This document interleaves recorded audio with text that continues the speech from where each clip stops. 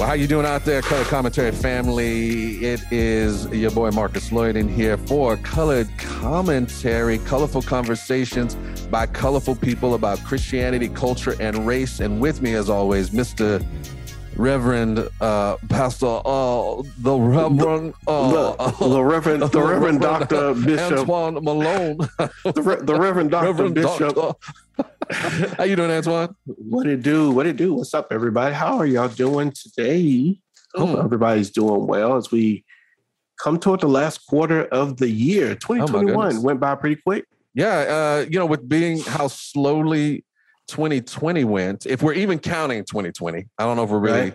I know when I think about things in my life, for whatever reason, 2020 disappears when I'm talking about it. Like I ran into a cousin of mine. I was at a church and I ran into a cousin and I was like, hey man, what's going on? Like, how you doing? He's like, good. It's like, man, when's the last time we saw each other? It's like, it was like last year. I was like, no, bro, it was like 2 years ago. Oh yeah, it was 2019. You know what I mean? It's like, yeah, we just lost a year, So, yeah, we don't even think about 2020. We were trying to forget it. Unfortunately, it's going to be one that goes down in history. 2020 is a banner year. Yeah, it really is. You won't be able to forget it, which is why I think we're trying now to forget it. But coming soon to a theater near you is what is a movie about 2020. Probably what around 20? I don't know, around 2023, I think maybe. You think a movie on 2020? I think somebody's going to make a movie quickly about 2020. Yep, I do. Or at least some things that happened in 2020. Okay. We might get it. I mean, if you're a screenwriter, 2020 is... got plenty of stuff for you. Yeah, like you can write all kinds of things. Yeah, you got major sections. You got the whole mask stuff. You got COVID, obviously. You got the whole political scene. Yeah, political scene. Like you could just take sections of just pieces and make movies out of it. You know what I mean? Yeah. Hey, maybe they'll make a series.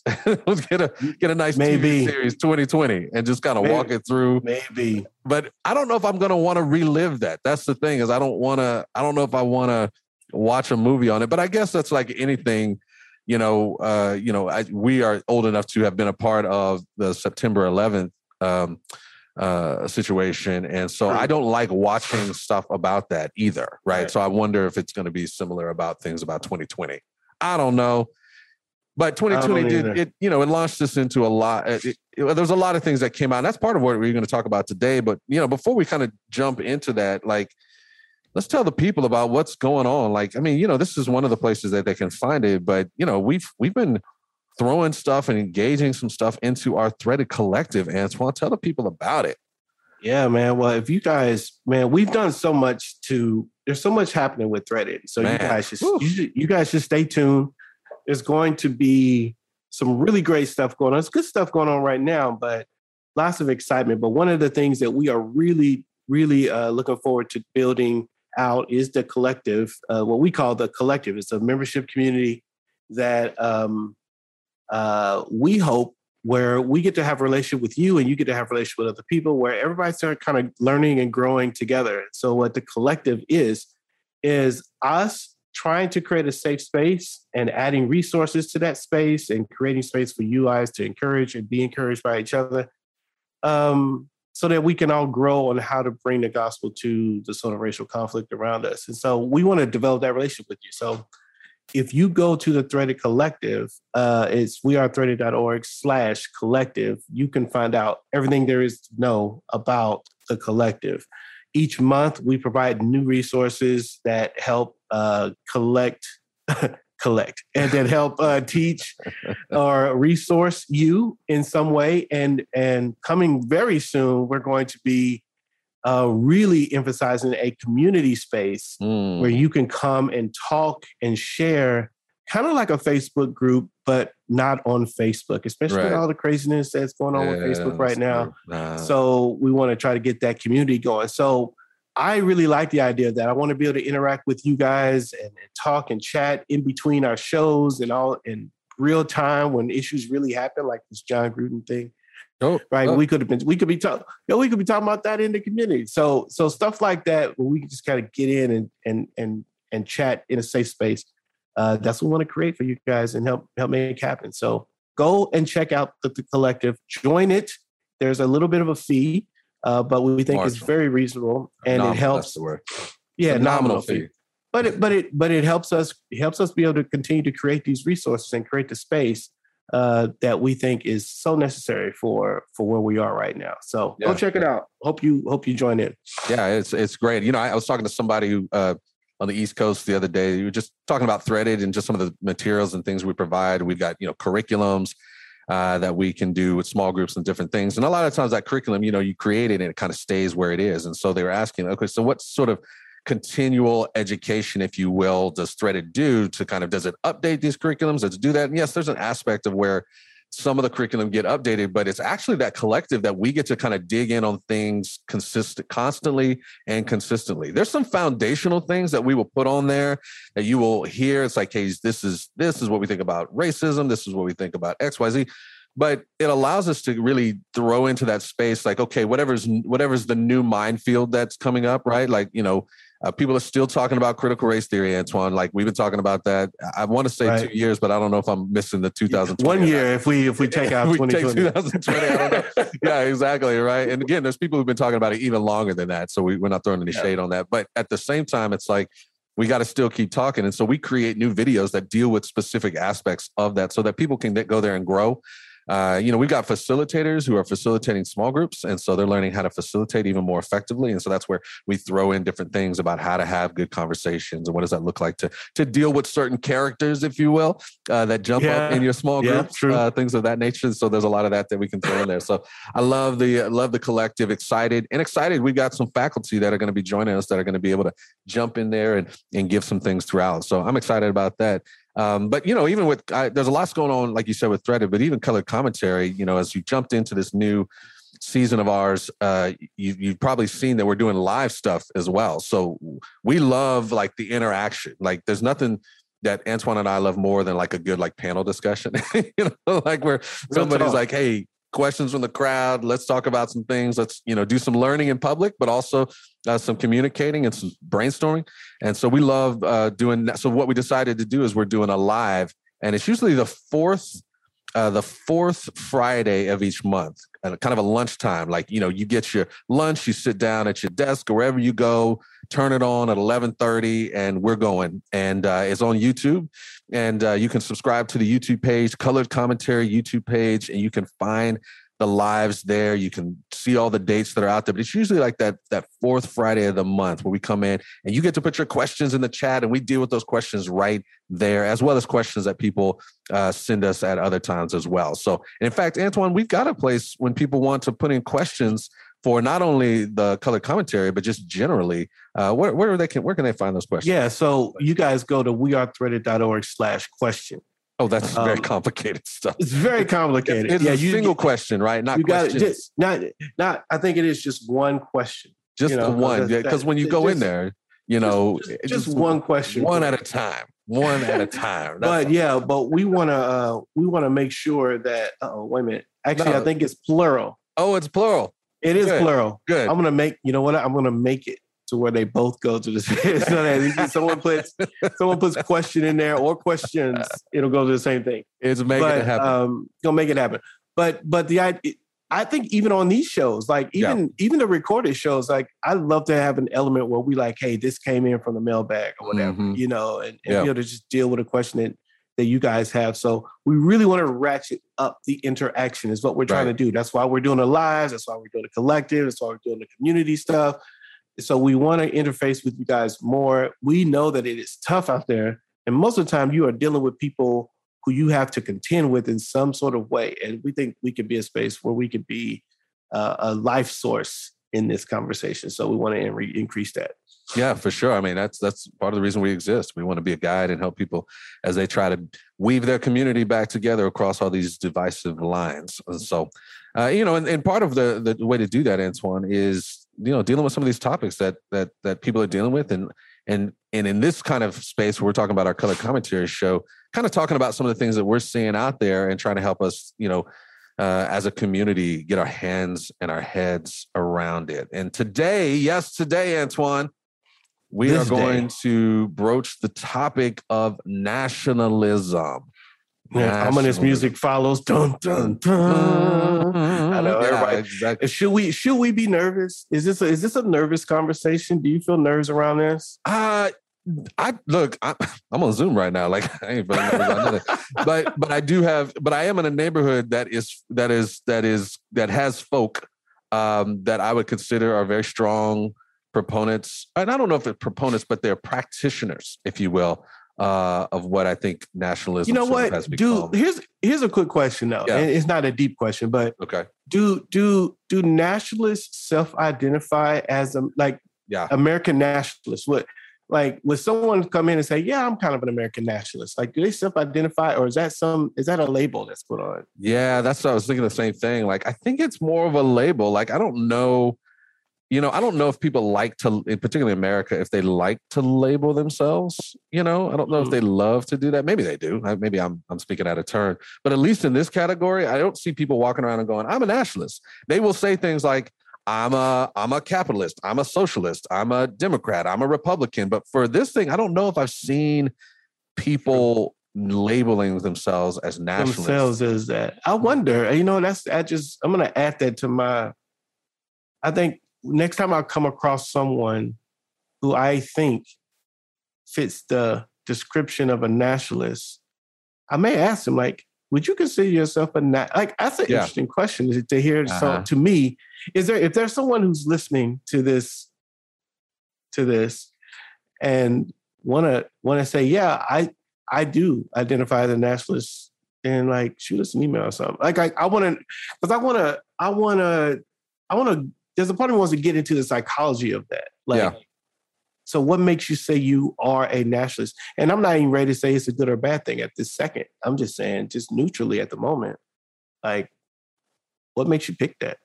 What makes you identify that? Or if you don't want to identify as that, then what's up with that?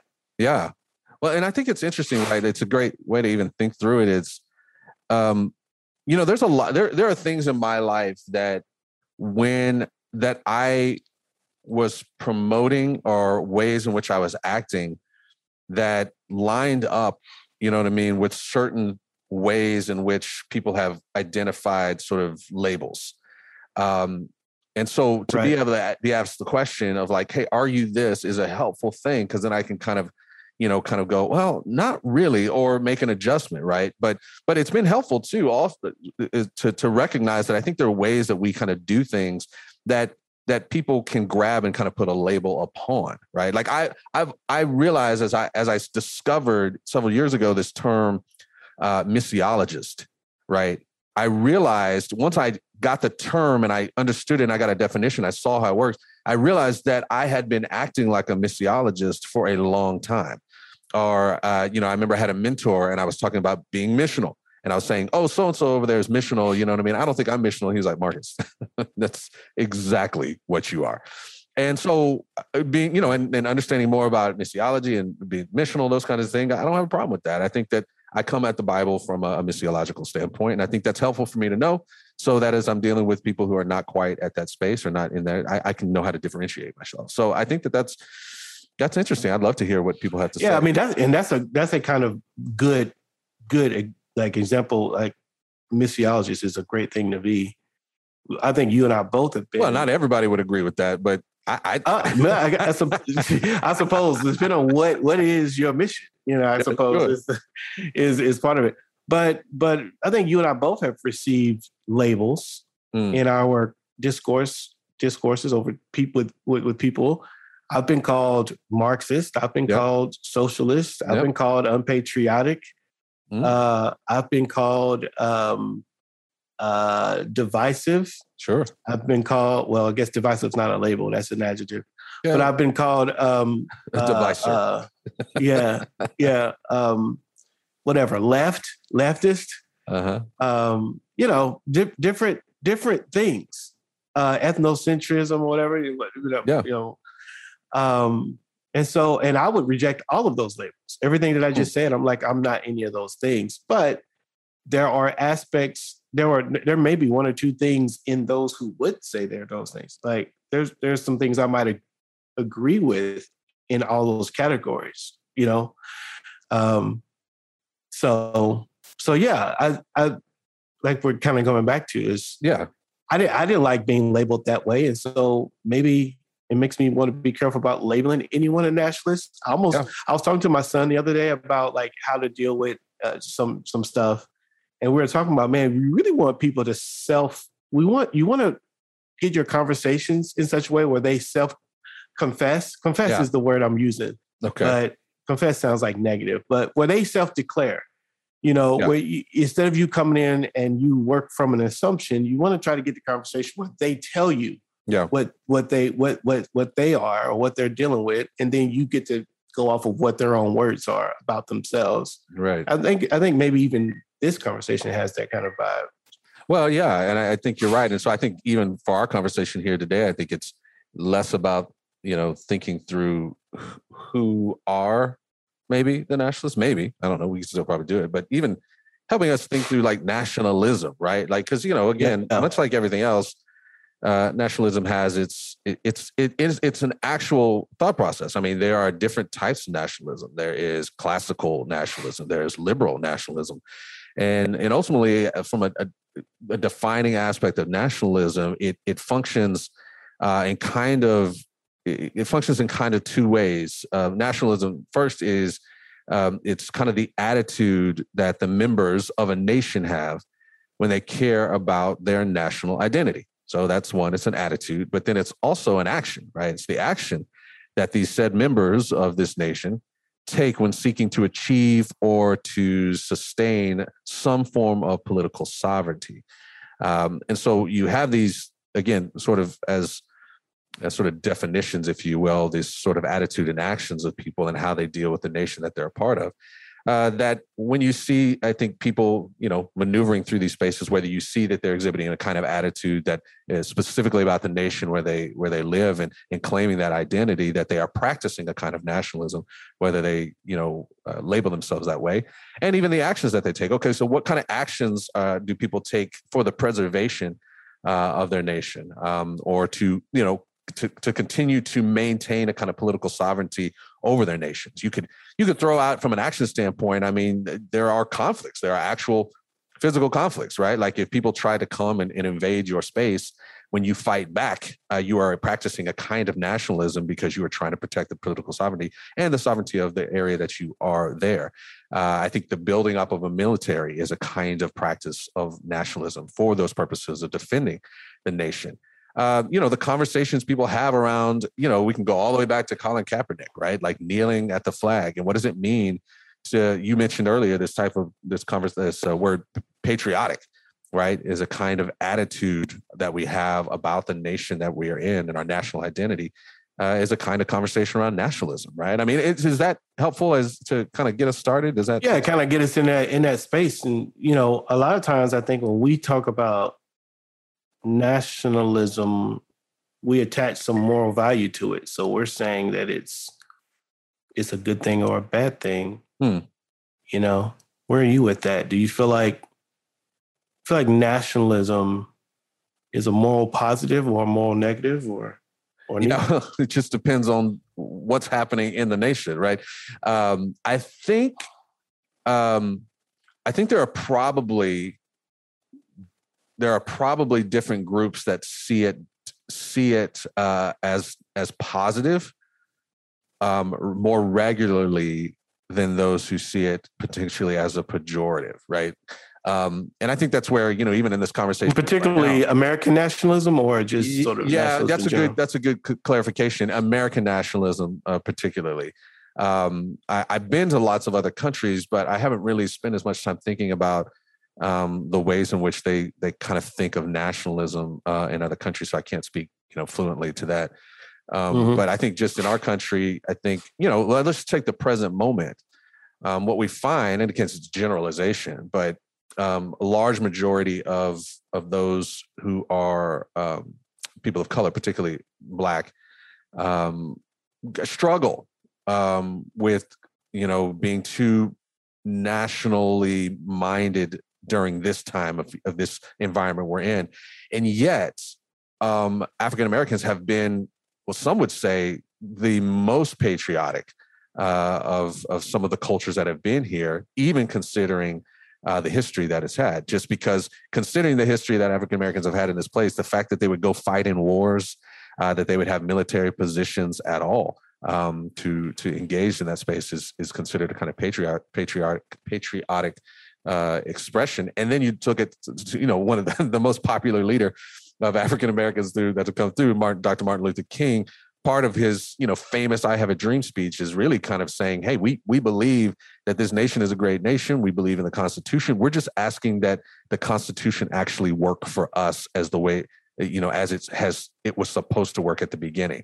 So there's this kind of like value that they have, or that people have, particularly I was talking to the African American community at that point, for the country, because it recognizes that it's supposed to be doing something for us that maybe we just haven't experienced, which is why there's a struggle even now to kind of go, I don't know, I'm struggling with nationalism because it's not doing for me what it's supposed to do.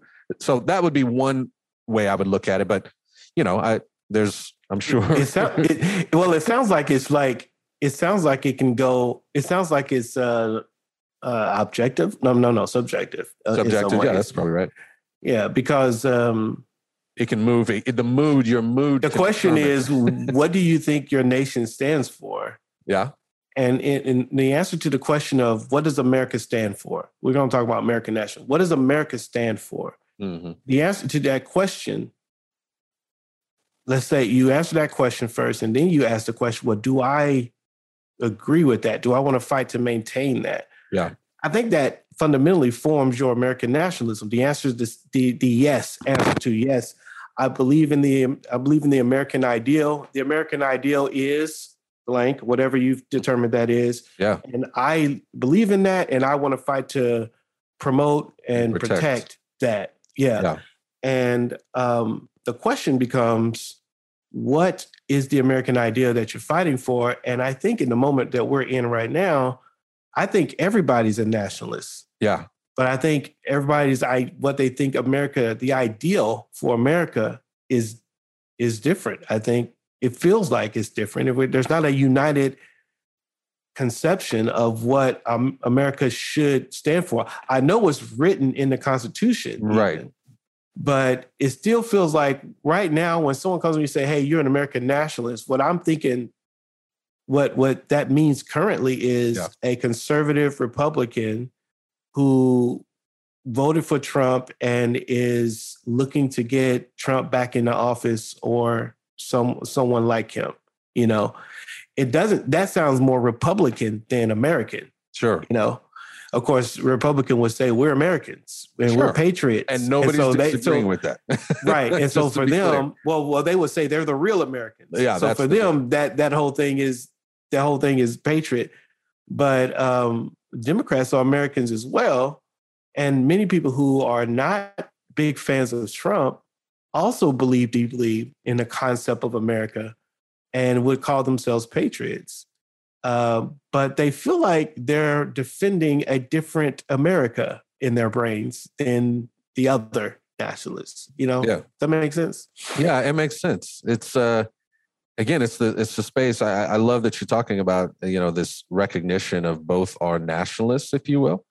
I think that maybe can create an opportunity for people to kind of come together and kind of go, can we just agree that we're both fighting for an ideal of America? We're not clear on either, A, is my ideal the only ideal, or is my ideal a part of the ideal that you're fighting for as well, right? Like, right. I think what I find interesting though, too, is that this conversation gets heightened as far as, patriotism and idealism as far as what America is concerned. And really some of this, what you would say is the current thought about what nationalism is, sort of this pseudo, Republican conservative space, which I'm not saying as a pejorative. I'm just kind of saying it as a fact of what people are articulating as far as. Agreed. Me too. For that. Yeah. Yeah. Neutrally sure. Stating that. Exactly. As an observation. Exactly. I think what's interesting is that this is not the first time that this kind of thing has happened, right? And I find if you kind of walk through history, at many of the great or the significant points in the conversation about race and equality, we find that this heightened exploration, if you will, of nationalism comes up again, or of what it's like to be an American. And I wonder if that's because there is a sense when you have the conversation about race that you are commenting on America at some level. And so there becomes this almost resurgence of protecting America's reputation, if you will. And so so that's just an observation I've had too, is that, I mean, you can go back to the Civil War, you can come to the Civil Rights Movement, and you can come to even now, which some would call a new Civil Rights Movement, right? And again, there's all kinds of conversation on what civil rights means at this point. But I think there's this resurgence whenever you're having very intense racial conversations. This conversation around what it is to be American and how to act American seems to come up again. Yeah, it's almost like the real America, right? Sure. You know? Yeah. You know, what's it mean to be a real American? And, you know, there's the pseudo-Americans that, and perhaps some would adopt this concept that the pseudo-Americans are the immigrant or those who have moved here, if you will, whether they moved here, they themselves moved here, or their parents, or against their will, or their parents moved here and they were born here, but they weren't really, you know. So there's this concept of the real America out there, and that has inside of it people a kind of look. It feels like a kind of person. Yeah, it has within it a kind of a set of ideologies or a set of ideals that or practices that we are definitely going to hold on to. Yeah, cultural values. Yeah, these cultural values. And so and those things aren't necessarily constitutionally defined, I wouldn't say. Like, not all of those things. Sure. You know, like some of those things, like I think it's on the front end, you say we're real Americans because we protect the Constitution. Yeah. But I think it's a social element to this nationalism that goes way, that says people who look this way, believe this way, do business this way, you know, create rights and laws this way, like that stuff is not necessarily constitutional. It's just some abstract idea of what the prototypical America is, and we just don't have really good definitions. Except it seems like the nationalists that we would say right now, those that I mentioned before, the ones that we would say stormed the Capitol, I think they would call themselves nationalists. You think so? I think they would. I think they just call themselves patriots. Maybe they're not labeled. But themselves. I think they would name they would probably make that the same slight distinction. Yeah. You think? I think they were proud to call themselves a nationalist because they would say, well, we absolutely defend our nation and promote the interests of our nation against the tyranny of whatever XYZ adversary that they've identified, you know, and they would proudly, you know, do that. And they would. The problem is maybe they've misidentified the enemy.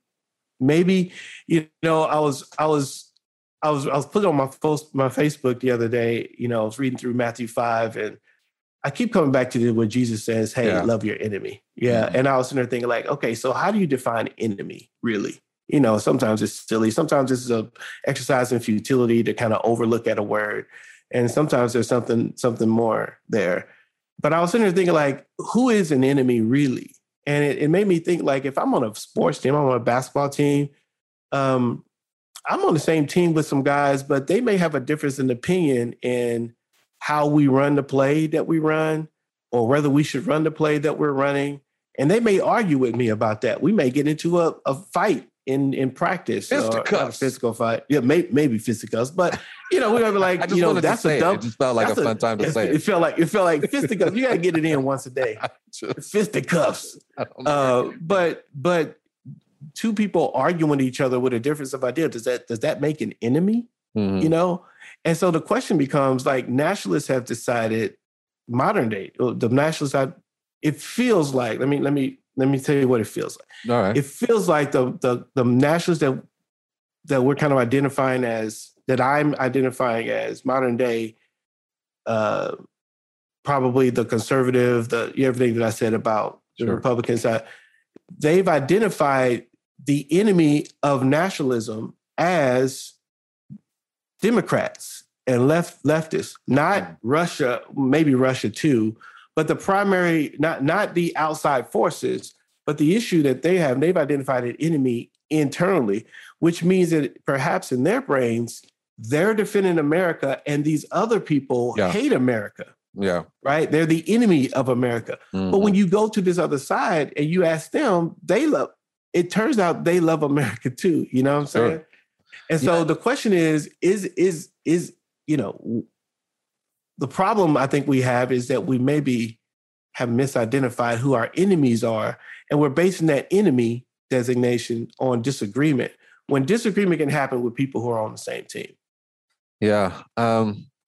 Does that make sense what I'm saying? No, it totally makes sense. I was trying to, when you said that, it made me think of because you were making a distinction of kind of the modern day nationalists. And I started thinking, what does the historic nationalists look like, right? Like you can go all the way, obviously, back to, the Revolutionary War.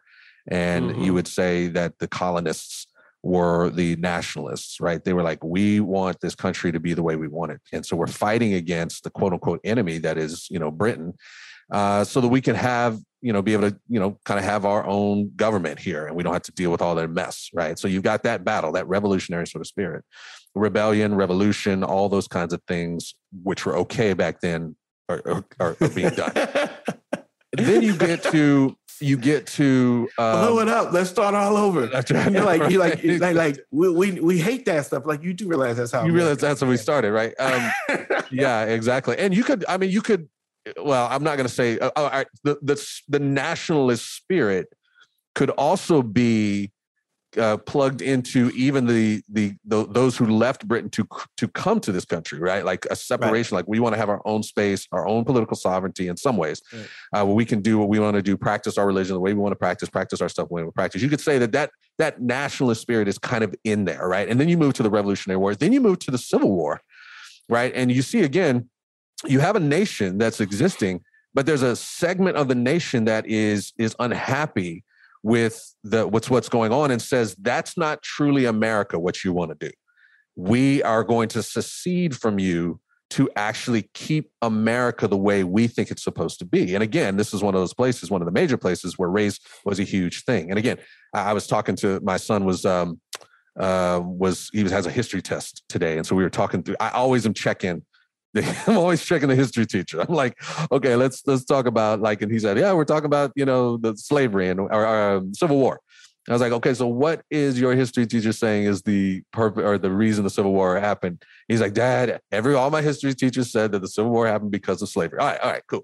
Right. And people are like, it's states' rights. It's like the states' rights to do what? To have slavery. Yeah. Read the secession proposals. You will see the slavery piece in there. So I'm not going to spend too much time on that. But I just want to say these people are breaking away from what is the false America to create what is they believe to be the truer America.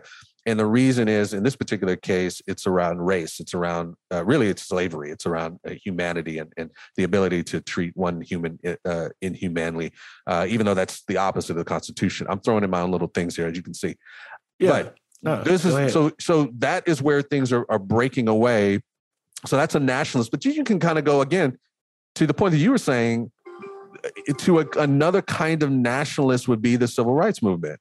Right, where you get these folks, and I would say, civil rights leaders and followers are saying not necessarily a breakaway, but they are battling against what is this standpoint of America to say, no, this is America. This sort of where everybody gets to have all the rights and privileges together. So yeah, all I'm doing is that's kind of the historic maybe civil rights or a nationalist, if you will.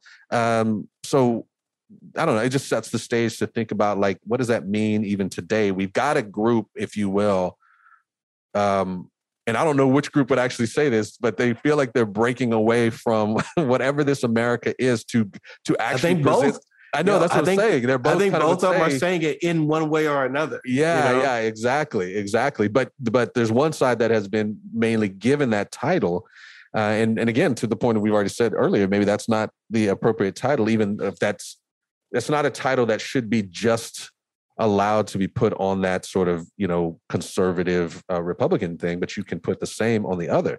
Now that creates a problem, right? When you start saying both are nationalists, right? Right. Like I think I've told this story before. I'll tell it quickly though, but it's just like when I was at the Rangers game with my kids. And I haven't told this story I probably have, but I'm gonna tell it again. I was took my family to the Rangers game. Of course, I'm sitting in line at the concession stand when the national anthem goes. Right. I'm not really. I told this. Yeah. So I'm sitting in line and people are doing the national anthem. We could talk about whether what I do during the national anthem. But all that to say is once the national anthem was over, this guy in front of me, I'm texting my Lisa about some stuff. And then this guy gets into this argument with this guy behind me. I wasn't really paying that much attention, but he leans to me later and he goes, "Oh, I'm sorry for doing that." And I was like, "What are you talking about?" This guy wouldn't take his hat off for the national anthem. And I was really upset about that. You know what I mean? And to which I said, yeah, that's tough. I mean, but that's kind of the fun part about freedom is that he has the freedom to not take his hat off and you have the freedom to take your hat off. So both are and so in that sort of space, both are practicing nationalism as a sense, as far as the ideals of America. It's just they disagree with each other's practice of it, potentially, right? At least he definitely disagreed with the practice of keeping your hat on. So to your point, there's some sort of cultural rightness or categories of values that we've labeled as being stereotypically nationalist. And when you don't do those things, you are anti-nationalists or unpatriotic. And some of those things are keeping your hat on during the national anthem, kneeling during the national anthem, not saluting the flag, things of that nature. So, right. Which this kind of goes back to the subjective comment we're making before. Sure. So it's like, what is America? And what exactly are you protecting? Right. And it turns out because you're protecting potentially two different aspects of America, you find yourself adversarial when it doesn't have to be adversarial. There's conflict there, but it doesn't have to be adversarial. And then the nationalist conversation doesn't have to be, or rather the nationalist label, right now it is kind of being floated about as a pejorative. Yeah. For society to say that you're a nationalist is to associate you with an extremist way of thinking. When I would say, again, anyone who's protecting their idea of America is like, I would, under a certain category, I'm a nationalist. Sure. But I'm not a nationalist in the sense that I'm going to go and, storm the Capitol, because I don't believe that protects the America that I understand America's trying to be. I don't think that helps. So to me, that hurts more than helps, but the key would be thinking through, like we've done before. It's like the question to you and to maybe me, because I would say the same thing is there anything that would be done in this country that would make you go storm the Capitol? You know what I mean? Like, yeah. Well, I don't know about it. I mean, I think I don't know as an analogy. I don't know if it's my personality. Yeah, I know you personally probably wouldn't do it, but you know what I mean? Actually, my core personality probably would. Fair enough. I stepped that guy down quite a bit. Yeah. but I don't think I would allow myself to do that. But I will certainly protest or speak out or make my voice heard. But I think just generally, like as a thought process, is there something, so either horrible in your mindset or offensive or bad, to use just an easy word, that you would battle against it? You would, if they were in the Capitol, slicing babies in half, right? Would you storm the Capitol to go stop that? I'd like to say yes to that. Yeah. Well, it's just or if they want to reinstitute slavery, sure, or get so blatant as to do something as that. So long as we're in the hypothetical, it's all hypothetical, sure, right? But I suppose there would be something that someone could do to make me want to take that strong in action. But the question then becomes: am I acting on the behalf of the nation? Yeah, that's a good. Or is it myself? Is it my self-interest? And, Yep. and maybe those things are intertwined. Uh-huh. You know, That's the piece. Are they so intertwined that you can't necessarily like pull them apart? Yeah, because it's just what I see as what politics is supposed to be. Mm-hmm. Again, if we're talking about sort of the Constitution, the way things were set up, when you say checks and balances, yeah, that implies difference of opinion, difference of approach. That really implies conflict. At some point, unless of course you check and you're like, great, and there's this agreement all the time. But the implication is that eventually someone will probably need to be checked. Yeah. And when that checking is happened, conflict is a part of that checking, and that conflict is good. That base level conflict, you know. And somehow we got to the place where it's no longer checks and balances. It's we're right, you're wrong. You know? Yeah. And now it's just my camp versus your camp, where we're enemies, not working together. Right. Who have different ideas. And therefore now you're un-American. Your idea is un-American. And right.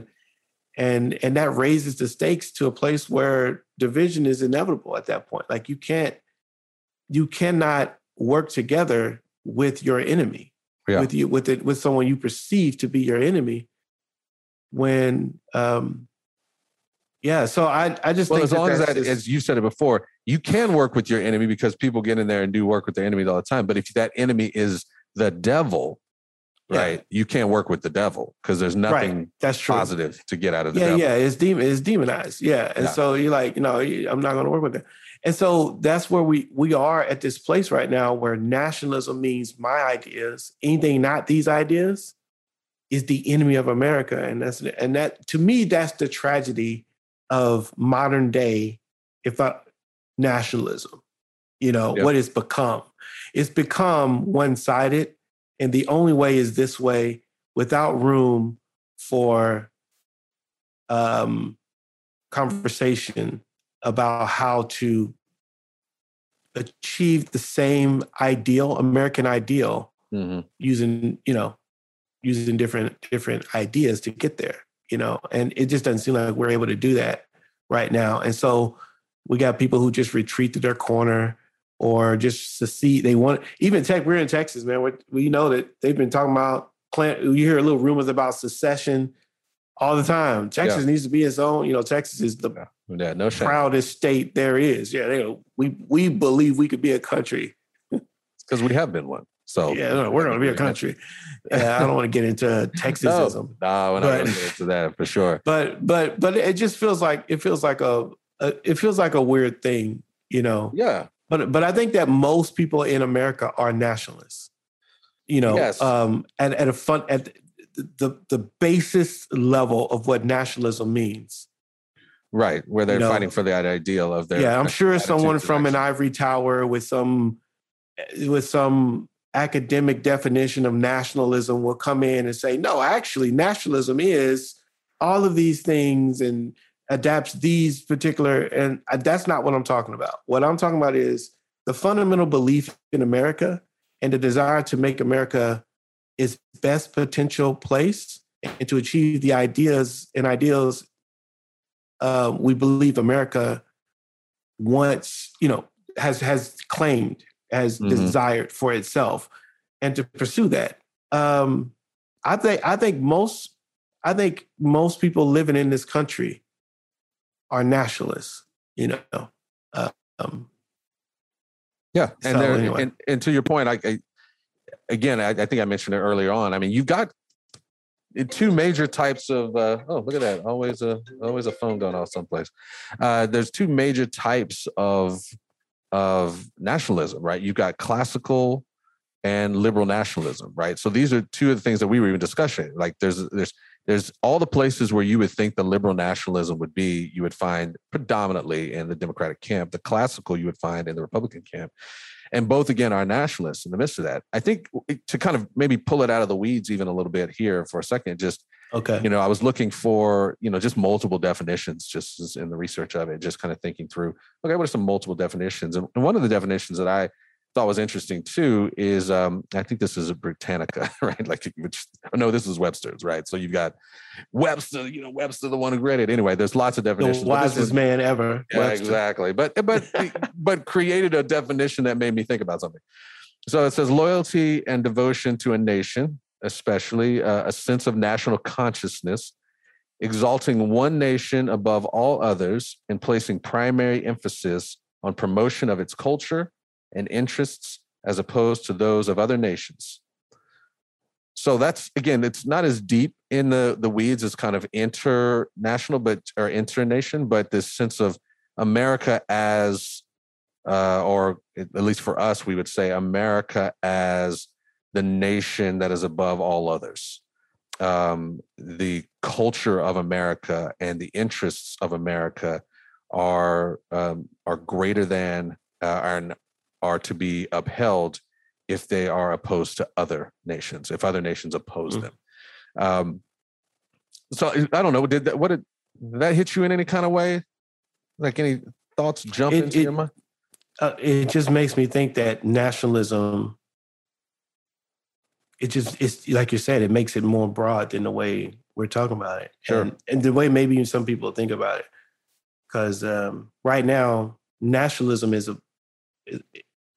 a political idea, not a national idea, in the way it's working in modern society. Well, I think the way we're thinking about it.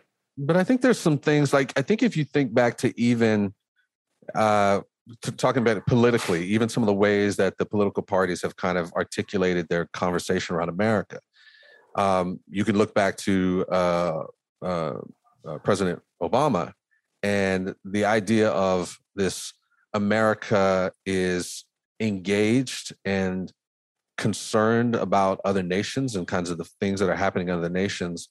And some would say to the detriment of America itself. And then you would go to, the president came after Obama, Trump, and you would say America first, right? And so you have this sense of the ideal of America is we are open to engaging other nations, even the welcoming of other people into the nations. But then you've got sort of, again, this other idea of, no, it's America first. We need to concentrate on just making sure that we have everything we need and then not worry about other countries. And to the point where, hey, we want to actually to make sure not only do we control who comes in, or we slow down who comes in, but we control who comes in. And there are people who are desirable to come into America and people who are undesirable to come into America, right? So you see how there's this thing of what is America's role in the world? Who are quote unquote our enemies? How do we deal with them? And well, that's just one section. There's another section we can go into even more so. But politically, I think that's where some of that plays out. And even the idea of multiculturalism, right? Like we talk about that. Like, hey, we want to see the church be multicultural, whatever. But if you get into the political realm and the nationalist conversation, there's a lot of discussion around the idea of whether multiculturalism is a positive thing for a country or a negative thing for a country, right? And Europe is dealing with that. I've talked about it before. I read a book called The Strange Death of Europe, where people were really having a hard time with to lack of a better word, the browning of Europe, because there was this sense that Europe didn't look like Europe anymore. Like the ideal, and you were talking about this before, the look of Europe and the cultural values and majorities in Europe were not being the majority piece anymore. So this multiculturalism has, quote unquote, destroyed Europe because it doesn't look like itself anymore. Yeah, and this is where, like what you're saying right there, is where the race relation, obviously the browning makes race matter to the conversation. Culture, race, ethnicity, all those things. Yeah, because just for the listeners that would go, race is not a thing. We know that. The culture and ethnicities. Yeah. Yeah. Sure. So the brown skin, like when you said browning, that's skin color thing. Yep. And so yeah, that part of it. So as I try to understand the modern day nationalists, and it might be interesting. I wonder if we could have. Now I'm thinking about it. It'd been interesting to have found someone who identifies as a nationalist and be like, "Hey, let me ask you this." Yeah, right. Yeah. But I wonder, like,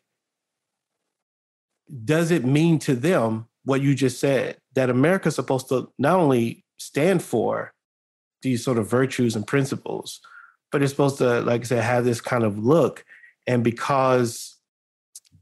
that is part of it, that we don't want immigrants to come in. Or I keep hearing in my head, and I've been hesitant to say it, but I keep hearing in my head, the voice of, I was about to sing the song. I'm not going to sing the song though. You're not going to replace us, or they will not replace us. Yeah, that's right. This concept of being replacement theory, and all this business. And what is being replaced? And a lot of people are like, well, our way of life. What's that? That's culture. That's norms. What are our norms? How will America be branded going forward? What will be, who will be the mascot for America going forward? Will it still be the blue-eyed, chiseled chin, white male who is a soldier and has a wife and picket fence and Captain America makes good money, right? Yeah. Because right now, when you think about America, if you want to draw it on a picture, you're going to draw a white guy, probably blonde. You're going to, like, if you're going to draw a representative. Yeah, it's going to be Chris Evans. It's Captain America. It's going to be Chris Evans, right? Yeah. And that's just, you got one person to draw to represent America. You're going to draw a white person, right? Or a white girl, woman, either one. They're not drawing a white woman. They're drawing a white. They might. They might. It's a white, depending on who's drawing it, I suppose. But the point is, Marvel didn't come into the movies until like movie 12. That's true, and they still don't like her. So they're like, she gotta go. She gotta go. But the point is that part of the nationalism conversation includes this protection of how I identify with my nation, right? And right now, a lot of white people, I think, identify with America as a white nation, primarily. And the browning of America means replacing some of that whiteness. Sure. Which is where this statement comes from. You are not going to replace us. And on some level, to call yourself a nationalist is to, in the way that we're talking about it, not in the proper way, but in the way that it's being done, just sense of protecting America from the other, and all that the other brings with it, seems to be innately connected to whiteness. Is that too strong a statement? No. Or is that a reach? I mean, I'm willing to accept that it could potentially be a reach. Let me say this. I don't know that it's a one-to-one all the time. Sure. But I would venture to guess that the people who are nationalists are defending the look, the idea, all of it. And they're willing to tolerate some brownness, but they don't want to tolerate the predominant brownness, because it changes everything and may potentially even change how they identify with the nation. Yeah. Well, look, again, you can look to history and you can just see when people say American, they mean white American. We know that because to be anything other, you have to put a descriptor ahead of it. African American, Indian American, Native American, right? Like, so to be American is to be a white person. I remember I probably told this story too. I was in Cuba with a group of men on a mission trip, and I was the only brown person in the group. We were walking around Cuba. When we walked around Cuba, I was having a great time because everybody thought I was Cuban. But then we got to kind of our last night, and we were getting to the hotel near the airport to fly out or whatever. And we were going to this restaurant, and we pulled up in the car. We got out of the restaurant, and coming out of the hotel about 100 yards away, they saw these white people, and they go, "Oh my gosh, finally some Americans." And I was like, "Have I not been with you this whole time? Is that the only descriptor?" And when they walked up, these people were speaking French, right? So even at this point, they because they were white people, and they're like, finally some Americans. And that's, again, I don't think they were intentionally going, we're going to tell you that our only visual of what America is white, but they have been indoctrinated. We have been indoctrinated to think about white or America as white, and through all kinds of different ways, and not intentionally, some places intentionally, but most of it just have been indoctrinated that way. But we've seen even historically. Do you think, real quick though, well, okay, go ahead. Well, I was just going to say, even historically, like you think about what America means, you can go to World War II, right? When Japan bombed Pearl Harbor, what the response of the government was, and I know it's people like, you got to be balanced on this, but the response of the government was to find Japanese Americans. Now, these were Americans, like many of them were born here, but they have they were from Japanese descent, find them and put them in internment camps.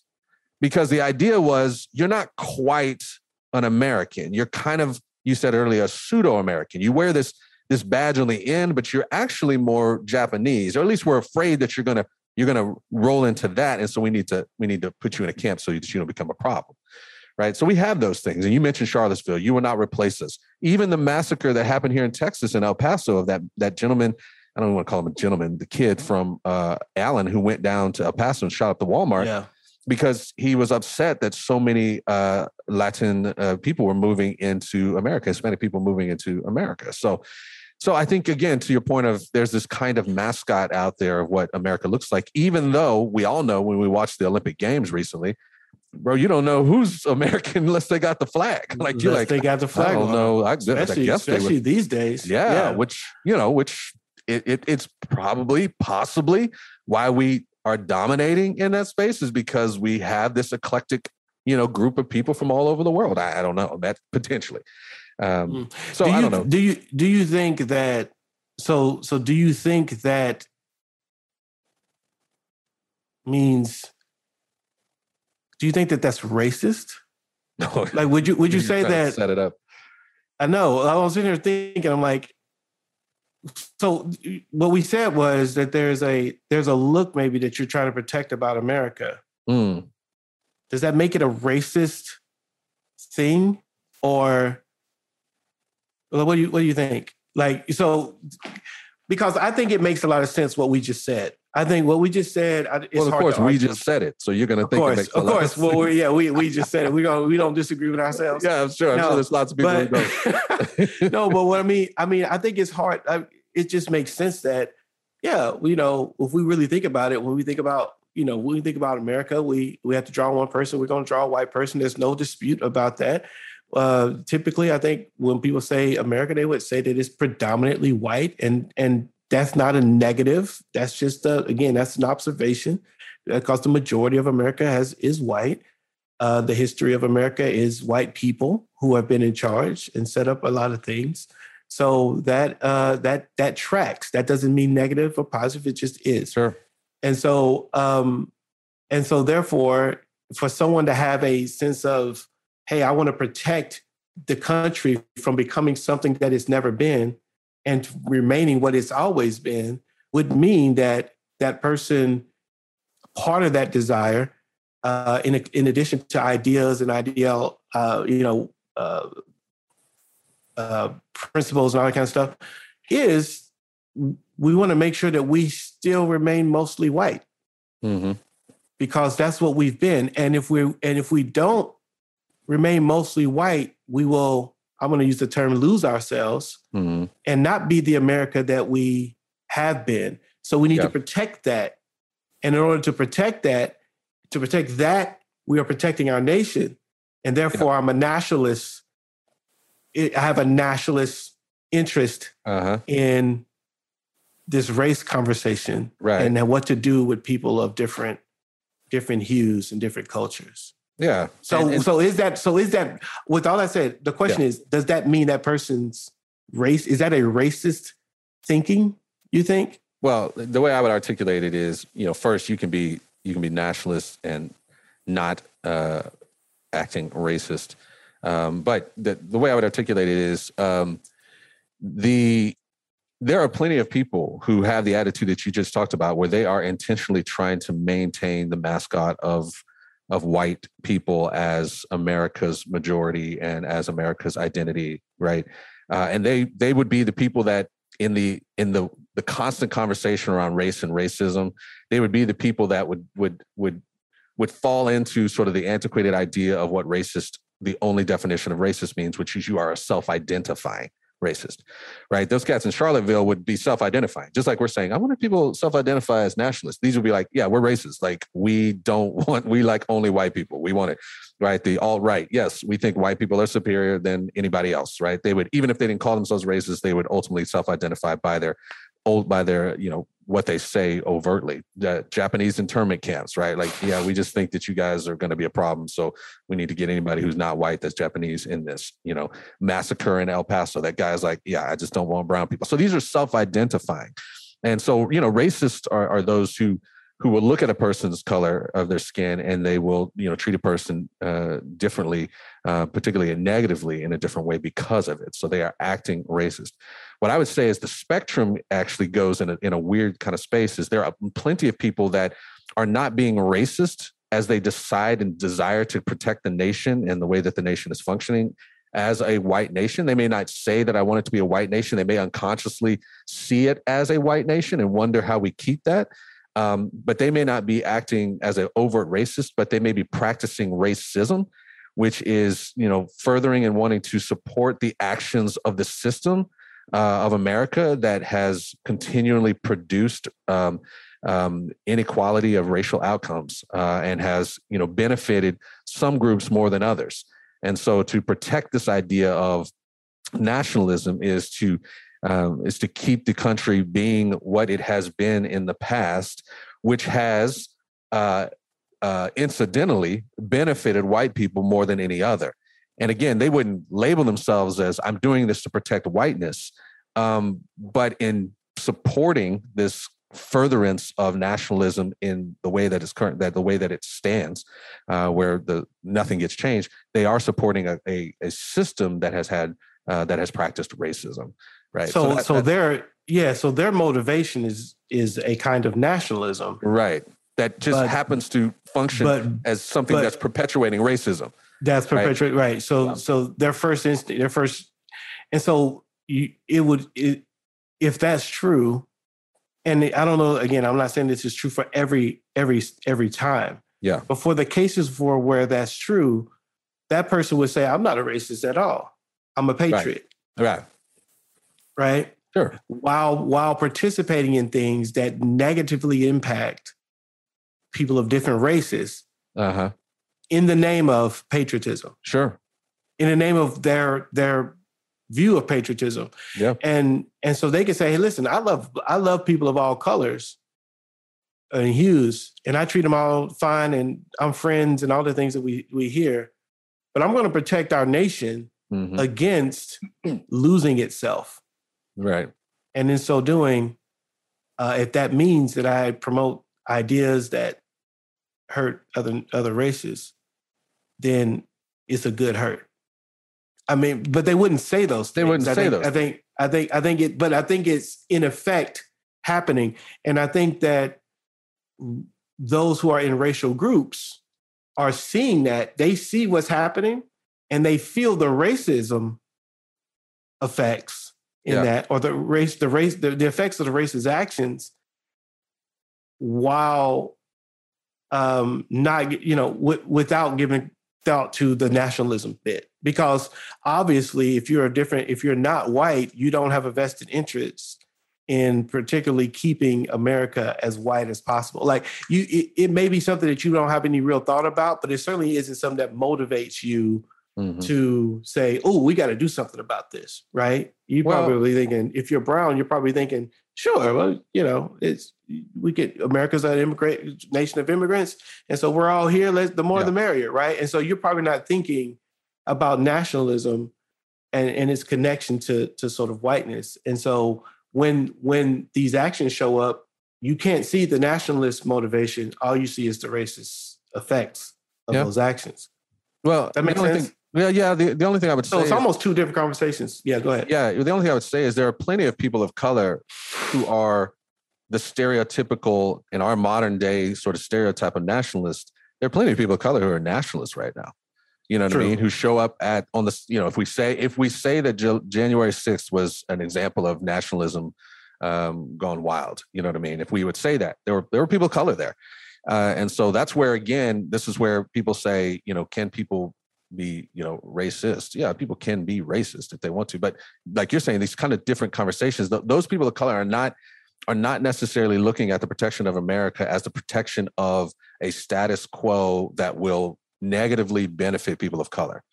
Many of them, and this is where the conversation even gets more complicated. Many of them would argue that America has it. I don't think they would argue that America has not been a racist, a country that practiced racism, but they would argue that it doesn't do it today. Right. So there's no racism in America. The system is not broken. The system is fair. There's no problems. These are people of color who would say this.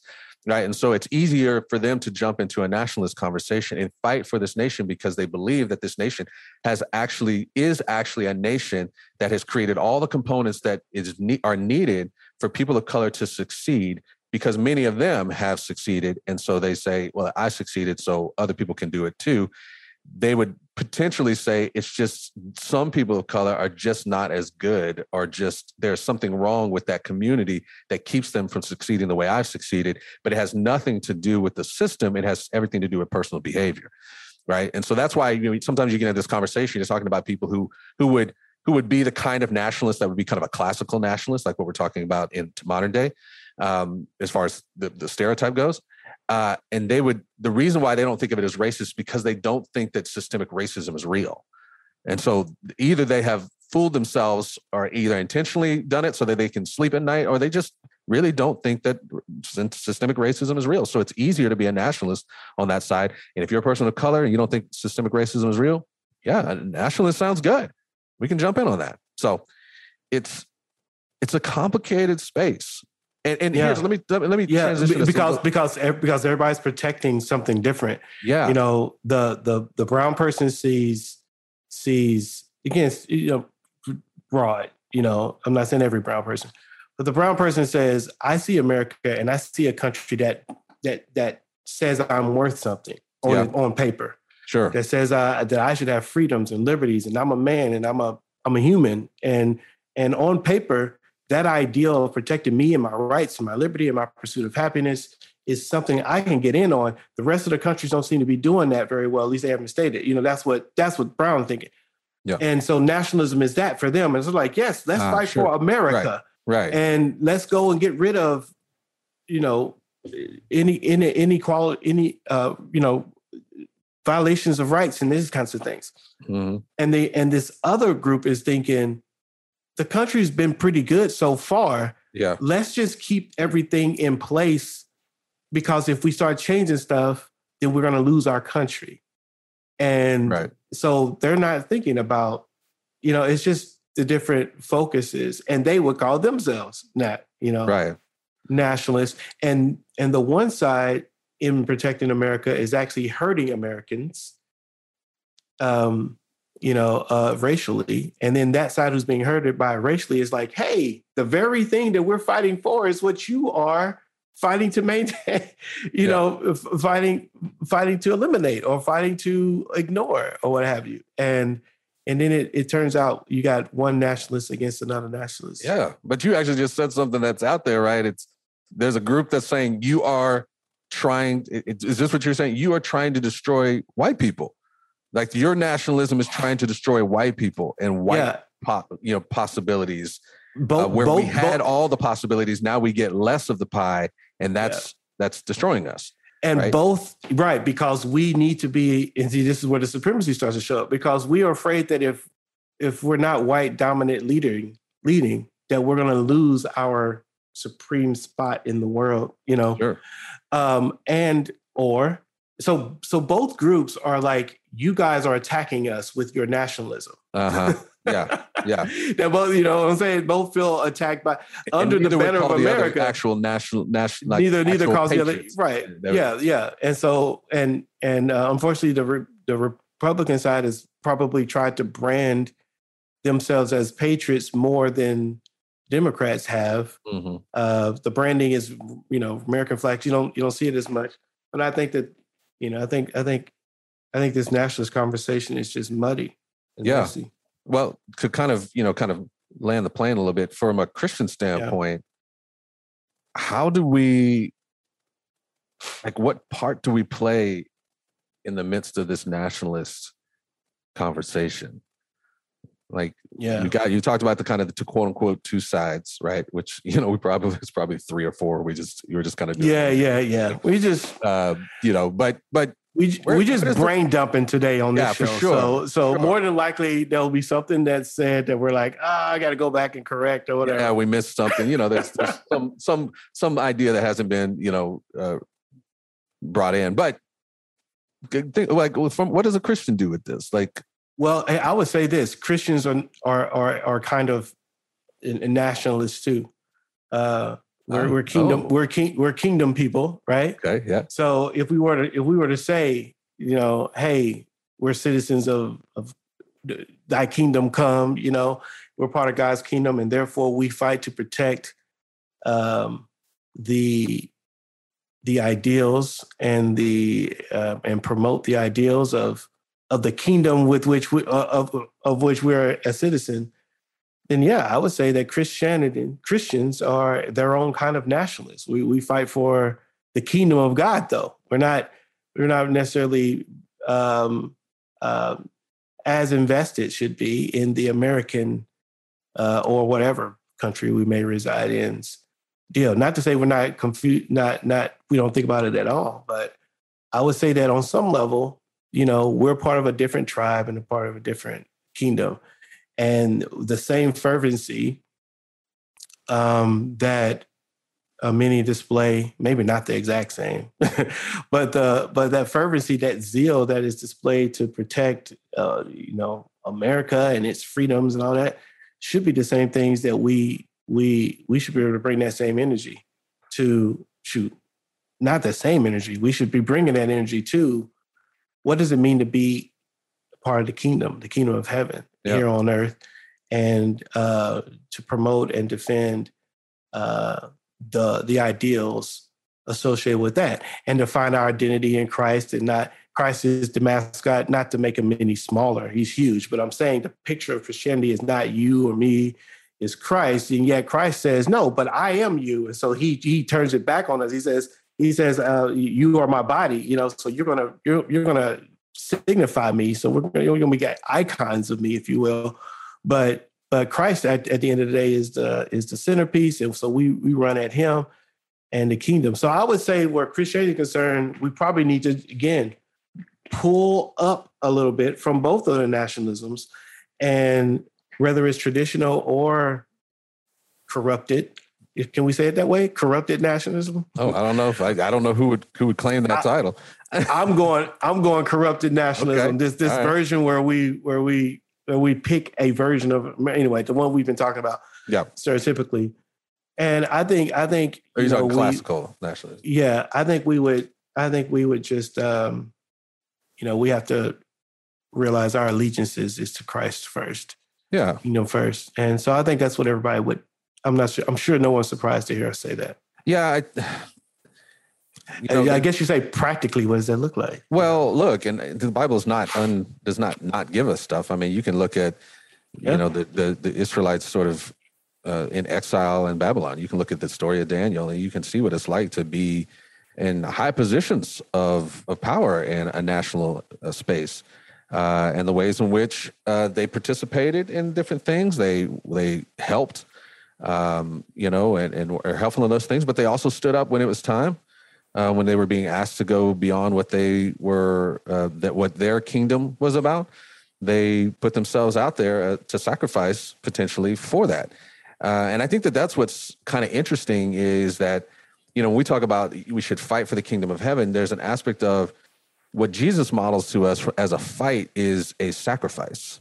Right. Like his is different. Like, much of the time when people think about nationalism is, I gave you that definition even earlier, this idea of exalting one nation above others and placing primary emphasis on promotion of its culture and interest as opposed to those of other nations, right? You could think about that from a Christian culture standpoint. We exalt the nation of God more and above all others, place primary emphasis on the promotion of the culture that comes in the midst of the kingdom of God, the interest of God, as opposed to the interest of America or the interest of China, the interest of India.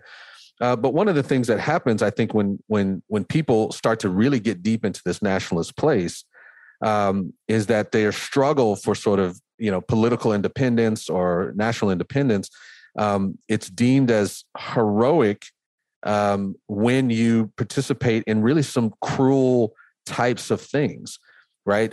You see a lot of sort of nationalism taking place where people are doing cleansings, right? Where you can look at the Nazis, kind of the nationalist sort of approach. The heroic approach was to cleanse Germany of anything that was not Anglo-Saxon, right? And so that was the approach of being nationalist, a cleansing of mass murders. And Christianity has practiced that historically, and that was not the way to do it, because the model that Jesus says is to kind of go and be nationalist as far as his kingdom come, is to put yourself in harm's way, is to die for the very people who you want to be a part of your nation. It is out of love. I'm not going to take your life, but I'm going to give mine, so that you understand, because that's actually the nature of my nation. This is actually how we do stuff. Right. We are inclusive, and not kind of an inclusive where when you come inside, you are going to be excluded inside of the kingdom, right? Because America is very inclusive, but once you get inside, there's all these areas and boundaries of exclusion, right? But in God's kingdom, it has an exclusive aspect to it. There is a singular way at which to enter that country, if you will. Right. But it's that door is open to all. There's not a border wall. There's not people manning, with guns trying to control it. You don't have.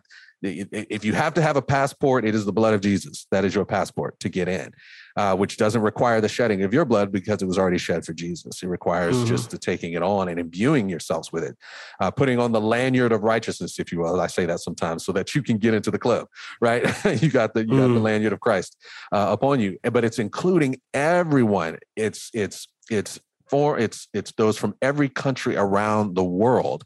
And so that creates a really difficult piece for us Christians who are becoming nationalists of a particular nation, because there are so many times to protect the nation as national, let's just say US, to protect nationalism in the United States, you have to actually go and fight against people in other nations, China, Bolivia, Rwanda. And what the Christian recognizes is that we actually have nationals in all of those nations.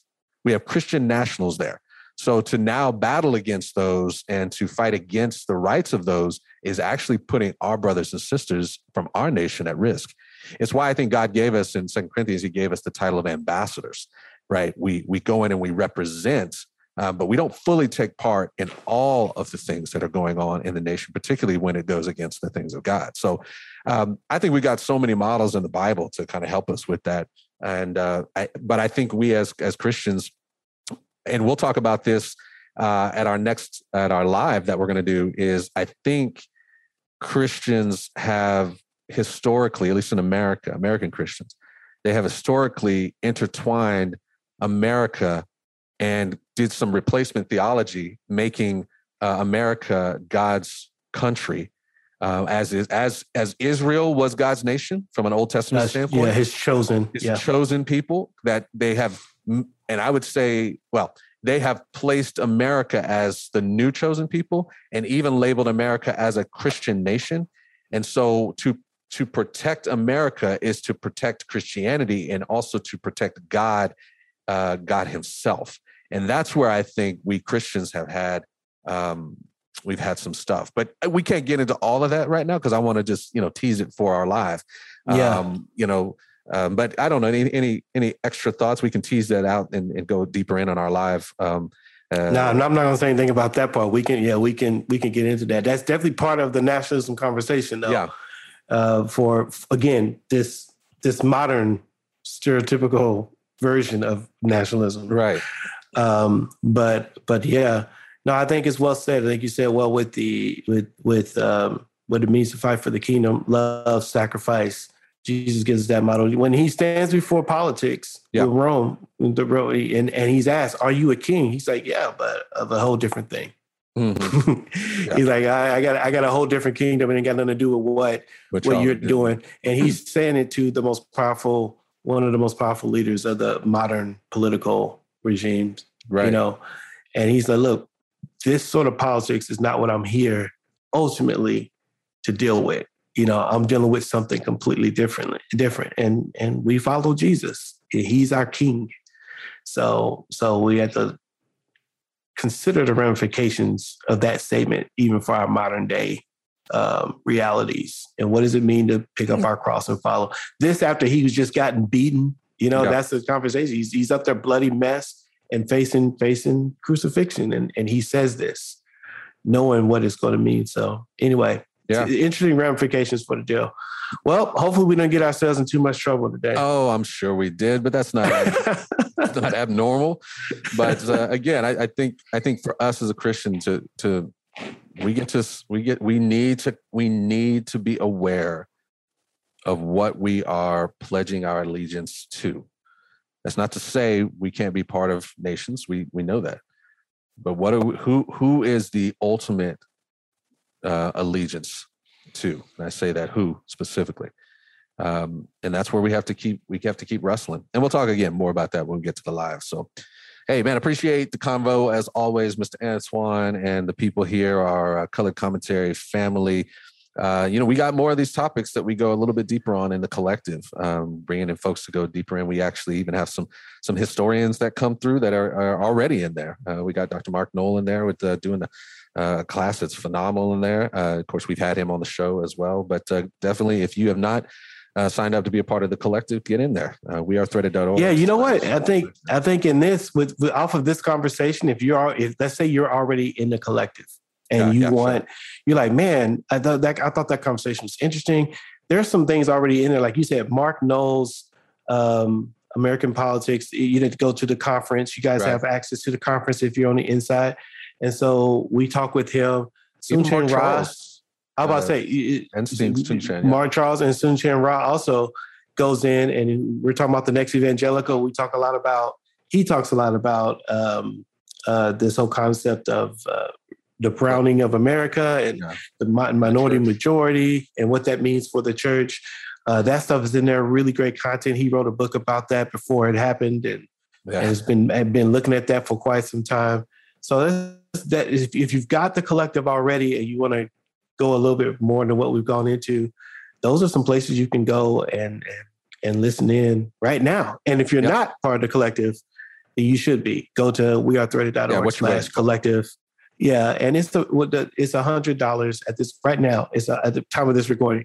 It's $100 to access all of the resources for a year, or you can pay $10 a month, and that would be $120 at the end of the year. But why pay $10 when you can just do the whole year? So $100 a month, cup of coffee a month, and you get all this. A couple of them. Yeah. So I actually Starbucks now is it's gonna be $12 to get some coffee. Too much, but so it's $10, and we're adding there all the time, and then community and all of that. So it's really good for you if you want to grow in this space. We've compiled quite a few resources that we're really proud of. We hope and more to come, baby. More to come. Well, and more to come. Yeah. Hey, thank you guys all for listening.